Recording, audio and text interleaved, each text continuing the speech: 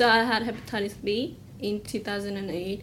I went with my friend just going for a genuine health check, knowing that there were some other people in my family having hepatitis B. A week later, came back to the same clinic. Doctor told me, okay, you're hepatitis B positive. The friend who came with me to the specialist, and I told her that I got Hep B, and she was very supportive, and she was a Vietnamese also. She said, this disease in Vietnam, it's a lot, don't worry, people are okay with it, so you'll be okay. And I was worried that because we've been eating together, and even though on the internet it says it's okay, I was still worried. And my friend was there saying, it's okay, we can still share food.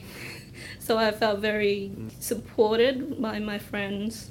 In my family, we always talk about it because there were some other people had it. So we can talk in the family, and it's quite normal to talk about it.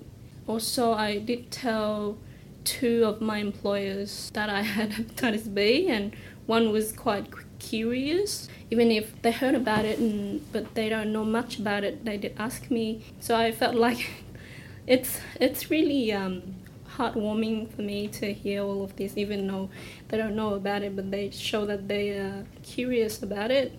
You don't need to disclose if you feel like there's no need to disclose, obviously. I think it's the personal mind of state, it's very important. So self-discrimination is the biggest thing you have to overcome before other people discriminating you. So when you overcome the self-criticism and self-discrimination, then you'll be able to overcome other discrimination from other people, because all in the end your feelings towards yourself is more important than other people's feelings. Like, I am a human being, I am not hepatitis B.